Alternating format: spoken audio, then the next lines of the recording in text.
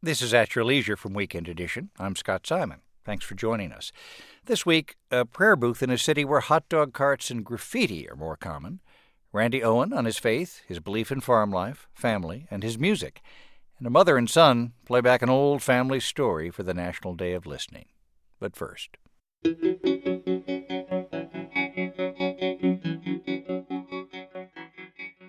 This holiday season promises to have a little less ka-ching at retail stores. But you know, there are other ways to stuff a stocking. You can convert one of those singing greeting cards into a music speaker. You can make headphones out of an old stuffed animal. Don't know how? Ha! Got you covered.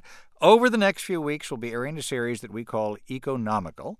It's a guide on how to get through the holiday season in tough economic times. And we also want to hear from you. You can tell us what you'd like to hear more about or share your gift ideas with us. Write to us, upload your own photos even, and video at our website, npr.org/gifts. Now, back to that homemade iPod speaker. Eric Wilhelm is here to walk us through the process. He's the author of Best of Instructables, Volume 1. Joins us from member station KQED in San Francisco. Thanks for being with us, Mr. Wilhelm. Thank you for inviting me. What's an Instructable?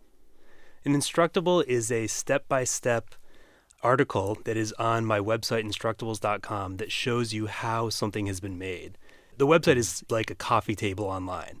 Like when you make something or bake something or create something, you often want to put it on your coffee table so that people who come into your home ask you about it. Yeah. And so what we've done is basically just made that coffee table online so people can share the projects that they've made and how they've made them. And where'd you get all these ideas?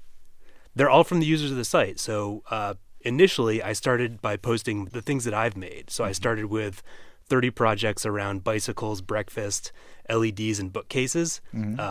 Told all my friends about it, and they started sharing their projects. And then soon I was getting projects from people I'd never met. We have some of these projects that have been thoughtfully put together by a team of our producer Susanna George and intern Scott Pham together.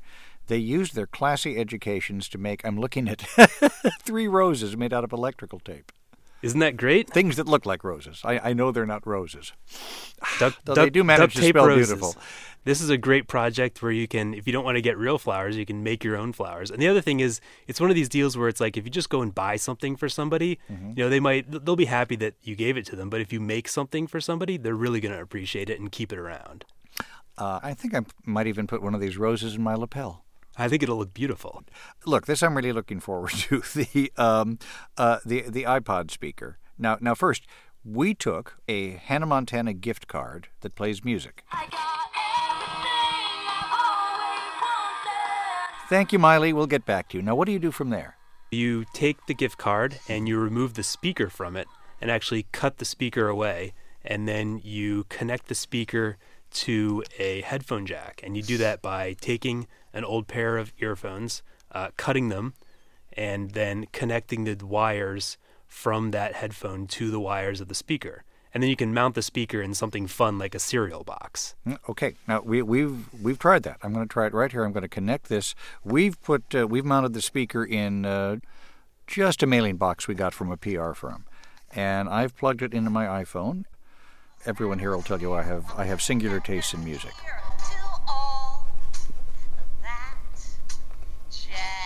Hey, it works, doesn't it? There it is. Yeah. This, of course, is the Broadway revival of Chicago. It's sort of like a walking dog. I mean, this is not a speaker that really works well. The remarkable thing is that it works at all. The fun thing is that you made it yourself. Well, in this case, we have high-priced interns. Let me put you on the spot, may I, Mr. Wilhelm? Go for it. Are your friends actually going to get some of this stuff this year? Absolutely. One of the gifts I have given in the past is marshmallow shooters. You can make a blowgun marshmallow shooter out of PVC pipe.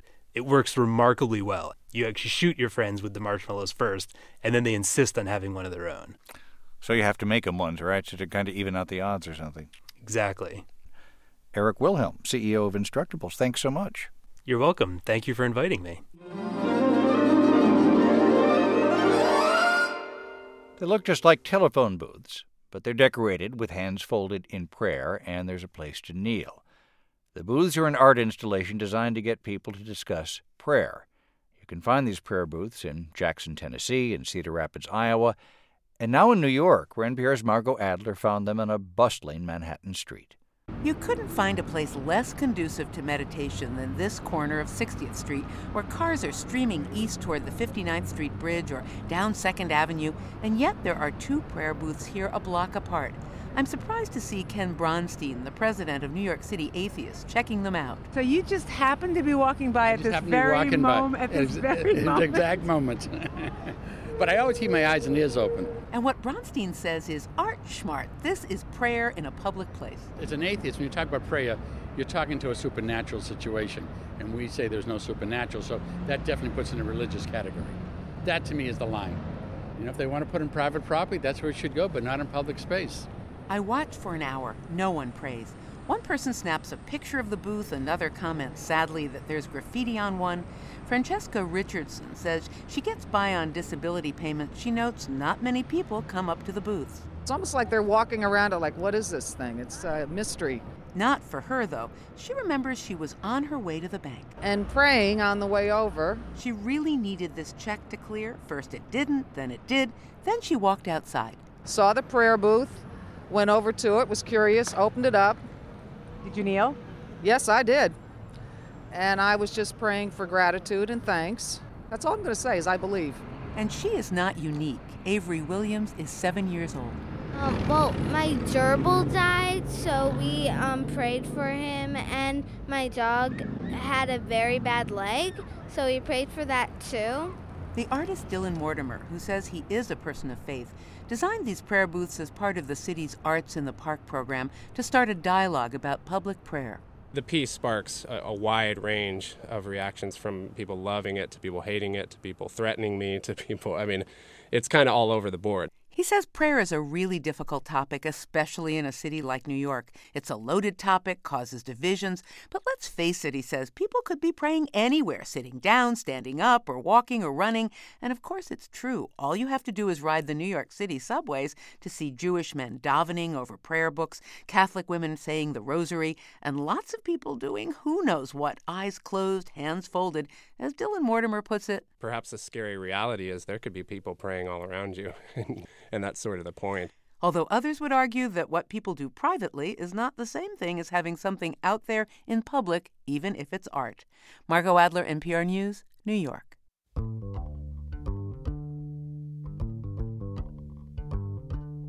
To understand Randy Owen's story, you got to begin with Alabama, the state, but also the country music group, his band for 3 decades. Randy Owen grew up in Fort Payne, Alabama. He and his cousins, Teddy Gentry and Jeff Cook, spent the late 1960s playing at local parties, bars, and even an amusement park. Mark Herndon, the drummer, joined the trio a decade later, and the group, Alabama, went on to sell more than 73 million records, scoring 42 #1 singles, songs like Love in the First Degree, Mountain Music, and The Closer You Get. The closer you get, the further I fall. I'll be over the edge now in no time at all. Alabama's hits were a mix of pop, country, and rock and roll. They paved a gold record path for crossover stars like Dwight Yoakam and Garth Brooks. After a 2003-2004 farewell tour, Alabama retired from the road, but they're still working on solo projects. Randy Owen has just released his first solo CD. It's called One on One. He's also co-author of the book Born Country, How Faith, Family, and Music Brought Me Home. Randy Owen joins us from member station WHYY in Philadelphia. Thanks so much for being with us. It's great to be with you. So what was it like to go back to writing and recording without all your old bandmates? Well, the writing part of my life never changes because it's that's just when the inspiration comes, or maybe you get a chance to co-write with people, which is an entirely different experience because you get a chance to, they inspire you and hopefully you inspire them and you play thoughts off of one another.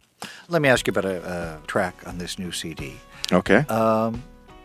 Song was written by Dolly Parton. Mm-hmm. Holding Everything. Holding Everything. My heart beats wild and deep. Every thought in my mind has your name on it. It's hard to breathe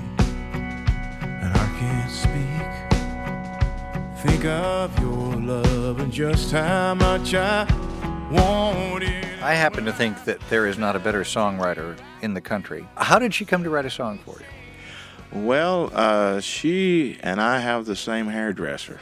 Actually, Cheryl works more for Dolly, and Cheryl started telling me about this great song that Dolly was working on, and she said, "Oh my goodness, Randy, I can hear your voice on this song." And, I don't know what Dolly's going to do with it or whatever, but she got permission from Dolly to bring the song over and let me hear it, and I really love the song. Everything is mine to give. Everything I can do, I'll do to prove it for as long as I may live. My love will be there for you to use it. And when I'm touching you, I feel a sudden change. When I'm kissing you, I taste the sun and rain. Then we got to thinking about, Dolly probably meant this as a duet the way she did it. I think they brought in 3 or 4 ladies to sing, see which voice was better or whatever. And the one I picked was the young lady that plays with me on tour, Megan Mullins. And so she and I sang the song together, and I'm very, very proud of Dolly's song and the way we did it. You've been playing more or less, well, certainly since the time you were a youngster, but I'm thinking back to your days. Please tell us about, you played a place called The Bowery in Myrtle Beach, South Carolina. Played for tips. Some of the toughest labor that I've ever done in my life, but when you have a reason in life and you feel like that you've got a shot to perform original songs, and then you have a chance to, every night we had a different audience, which is the beauty of the Bowery. You had people from West Virginia, New York, Indiana. So you got to try different songs every night and a different approach to entertaining people, and you had to entertain. So it was a great proving ground. We were the first country rock group to play there in the Grand Strand area. It was mostly R&B, soul, and beach music. It was a great place to learn and to learn to accept different genres of music. You did have the chance at the Bowery to play with, was she the world's largest go-go dancer? Mm-hmm. Yeah, wonderful lady, Bouncing Betty. One of the things I enjoy about your book is that you write a lot about your feeling, your love of farm life. Yes, absolutely. And how important it is, you think. It is super important. That young people, at least some young people, find a life on the farm. Absolutely, because what are we going to do? What are we going to do the day that we become dependent upon foreign food? And because we haven't done anything basically to prepare our country for, and as far as raising food and fiber for our country, we really haven't put a lot of emphasis on that. And, of course, I gather you'd grown up in Alabama eating an awful lot of peas and okra. When that's all you've got, that's all you can eat. But that was, that's the way I learned to live, and I learned to appreciate, the better things, if you will, in life. I'm not sure sometimes, even through all the success, how much better they are, because I lived on a farm in the rural area of northeastern Alabama on Lookout Mountain in DeKalb County, near one of the most beautiful places in the world, Little River Canyon. And that river is a huge part of my life and inspiration for songs, and I'm still very fortunate that I still live there. Can we talk about love and marriage? Sure. Specifically, that's what I write about. I know. Well, I'm going to make. I love to write those mushy love songs. Well, and romantic songs that keep marriages together and keep everybody excited about one another. Well, thank you, because we love to hear them, and I think we're both talking our way to the same song. Yeah. But I ask, because you were that I think it's safe to say, that rare famous figure in music that has a long-term happy marriage. I don't know. I have a long marriage. It's been happy, most of the time. Tell me about this song in line with love and marriage. Let's pretend we're strangers for the night. Let's listen a little bit. Girl, put on that perfume that I bought you, and wear that sexy dress you never wear. I'll walk up and ask you for your number, You can act like you don't care. I'll tip the band to play our favorite love song and hold you close for a dance or two. Baby, let's create that perfect moment. Turn it on like we used to. So have you done this? Excuse me. Have I done this? Have you and your wife pretended to be strangers for the night? Were you just clearing your throat out of embarrassment? It's an interesting story. I mean, you want to hear the story about the song? Of course I do, please. Okay. Well, John Rich and I are with Shannon Lawson over at his place, and we're drinking some really good wine one afternoon.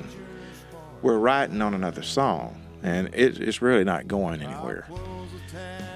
So I don't know why I started telling John the story about my brother-in-law. Talking about he and his wife, and my brother-in-law had told me, he said, man, you know, we're having problems getting pregnant, and you have any suggestions? And I was like, not really. I don't know what to say. And then I thought, well, yeah, why don't you do this? Have her go to the worst, meanest, nastiest bar in town and, you know, have several drinks. You go in there, pretend you don't know who she is, that she's a total stranger, and then you get plastered along with her, and then y'all go to the worst, you know, motel there is in town, and all the time that you're making love, be saying, God, please don't let me get her pregnant. And so then Shannon Lawson says, well, why don't we write that song? And we're like, what song? He said, well, let's pretend we're strangers for the night. And do you mind me asking, was there a happy resolution for the couple you gave such warm and loving advice to? No. Oh, all right. Well. That's another country song. Let's pretend we're strangers for the night. Mr. Owen, thanks so much. It's been nice talking to you. My pleasure. Randy Owen, his debut solo album is One-on-One, out now on Broken Bow Records. And his memoir, co-written with Alan Rucker, is Born Country, How Faith, Family, and Music Brought Me Home. Let's pretend we're strangers for the night. Let me be your stranger. Today we help launch a new chapter in the StoryCorps project, a National Day of Listening. StoryCorps, which brings you the personal stories of everyday Americans, wants to start a new holiday tradition with you and me. David Isay, the founder of StoryCorps, joins us. David, thanks for being with us. Hi, Scott. Great to be here. And what's the idea? Well, the National Day of Listening is a pretty simple idea. We're asking the whole country on the day after Thanksgiving, November 28th, to take out an hour and stop, find a loved one, and interview them about their lives by any means necessary. If you have a video camera around the house, or if you have an old tape recorder or a computer. And while we can't at StoryCorps take these interviews into the collection that goes to the Library of Congress, we have all kinds of suggestions for people on our website on nationaldayoflistening.org about how to preserve these stories and how to share these stories with your families. You know, I tried this recently. So I heard. Well, let's listen. Great. My name is Pat Simon Newman Gelbin. But you forgot Lyons, the name you were born with, though. Begin again. That's okay. You can. My name is Pat Lyons Simon Newman Gelbin. Way to go. Exactly. Oh, boy. What a monogram that is. Well, I'm just Scott Simon. Okay, you're Scott Simon. You're my son. And we're in Chicago, Illinois, in your apartment, sitting on your living room sofa. True. Now, all of my life, I've grown up with a story that happened before I was born, yes, right? Yes, okay. yes. So let's set the scene, if we could. Rudolph the red-nosed reindeer. It was about this time of year, the early 1950s. My mother was expecting me and had a Santa Claus belly. My parents had a new German Shepherd dog named Kathy, who they just brought home to their apartment. And she was having trouble adjusting. And we were scheduled to go out for dinner this particular evening. It was out on the south side. We were about to leave, and we were meeting two other couples there. And it was one of these things where they would wheel carts up to the table, you know, lots of food, exquisitely done. No, it was a fancy place. Mm-hmm. And we were about to leave, and we were at the elevator, and we suddenly hear the German Shepherd yapping, yapping, yapping, and clawing. And we knew we wouldn't keep neighbors very long that way. And your father said, let's take her with us. We can leave her in the car. I said, it's zero weather out there. He said, I know, but it'll be a heated garage, and I'll give the guy some money, and they'll take care of the dog. Don't be worried. She'll be all right. And we get to the restaurant, and your father went up to the valet park, and they said, they don't allow dogs in there. It's against the Board of Health ruling. So your father looked at me, and he said, here, put these on. My father handed my mother a pair of dark glasses. And I remember there was a long bar area before you got back to the dining room. The dark glasses, the dog leading me, suddenly occurred to everyone that the dog looked like a seeing eye dog. And I'm pregnant. And the bar just came to a complete standstill of talking. And you could see there was hardly a dry eye after I got through walking through that room and into the dining room. This beautiful, blind, pregnant woman. And then during the dinner, they're serving all these gorgeous carts of food to make a selection. And she began to wander. I thought your father was taking care of her. He thought that I was sitting on her leash. And we became so interested in the food that suddenly the waiter said, you're not blind. They didn't put us out. But we weren't welcome to go back there, I'm sure. Now, I have to thank you, for a couple of things. What have you learned from me? Well, two things. Yes. More than that, okay, like 1,000 things. But here's two things that I'll list now. Yes. And the first is manners. Really? I mean, see, I knew you'd say that. What? You learned your manners from me? Don't ruin my name that when way. When you would come back from a war zone, you would smell your food before you put it in your mouth. And, that's manners. Oh boy. All right. There's some exceptions. All right, but no. So people hear me on the radio, and they think I have very good manners. Oh, okay. Well, yes. And that comes from you. That could only come from you you. because you were so intent on making certain that I said please and thank you and was respectful to people. Oh, I see. Well, I think most parents are that way. Your father had lovely manners. Yeah, he did. Allow me to draw attention to what my mother just did. She deflected a compliment and moved the conversation away from her.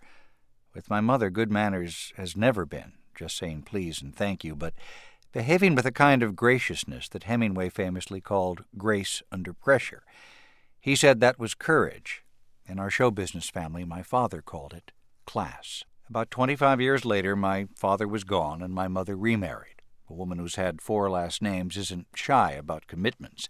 She'd married a wonderful man who got convicted of a crime. About this time of year in the mid-1970s, the day was snowy and raw. Our family, teary and heartsick, got onto an elevator in Chicago's Federal Building. After a couple of floors, the elevator doors parted. In walked one of the men who'd been on the jury. We'd sat across from each other in the courtroom for weeks. He nodded tightly, bit his lip grimly, and looked up as the numbers on the elevator blinked down slowly, 11, 10, 9. He seemed a decent man who was disconcerted to see the pain he'd caused nice people. My mother turned around and told him, "Good morning, sir. Well, at least we all get to go home now, don't we?" Now that's class. Well, I think the thing I have learned from you, number one, you're a beautiful companion. Yes. You've always been a lot of fun. And no matter what age, we were compatible. We got along beautifully. It was always a lovely companion, which I think is so important. But you've never lost your childlike sense of enthusiasm. You mean like the Cubs? The Cubs and the White Sox, too. Yeah. But, he's never lost that. Always an appreciator. It's been a beautiful journey knowing you. Sorry. Oh, dear. I cry all the time, too. I know you Where did I get that from? I don't know. I don't know. I love you. And I love you, sweetheart. And stop crying.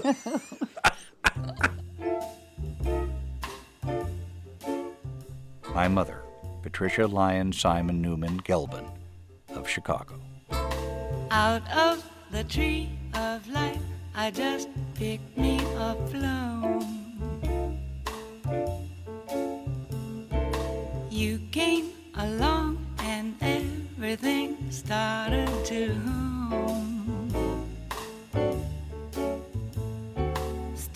It's a real good bet. The best is yet to come. The best is yet to come, and babe, won't it be fine? You think you've seen the sun, well, you ain't seen it shine. Wait till the warm-up's underway. Wait till our lips have met. Wait till you see that sunshine day. You ain't seen nothing yet. The best is yet to come, and babe, won't it be fine? The best is yet to come, come the day you're mine. Come the day you're mine. I'm gonna teach you to fly. We've only tasted the wine. We're gonna drain the cup dry. Wait till your charms are ripe for these arms to surround. You think you've flown before, but you ain't left the ground. Wait till you're locked in my embrace. Wait till I draw you near. And wait till you see that sunshine place. Ain't nothing like it here. The best is yet to come, and babe, won't it be fine? The best is yet to come, come the day you're mine.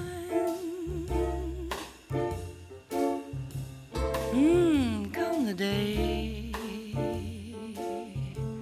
come the day. Out of the tree of life, I just picked me a bloom. This has been At Your Leisure from Weekend Edition. Thanks so much for joining us. Hope you join us next week.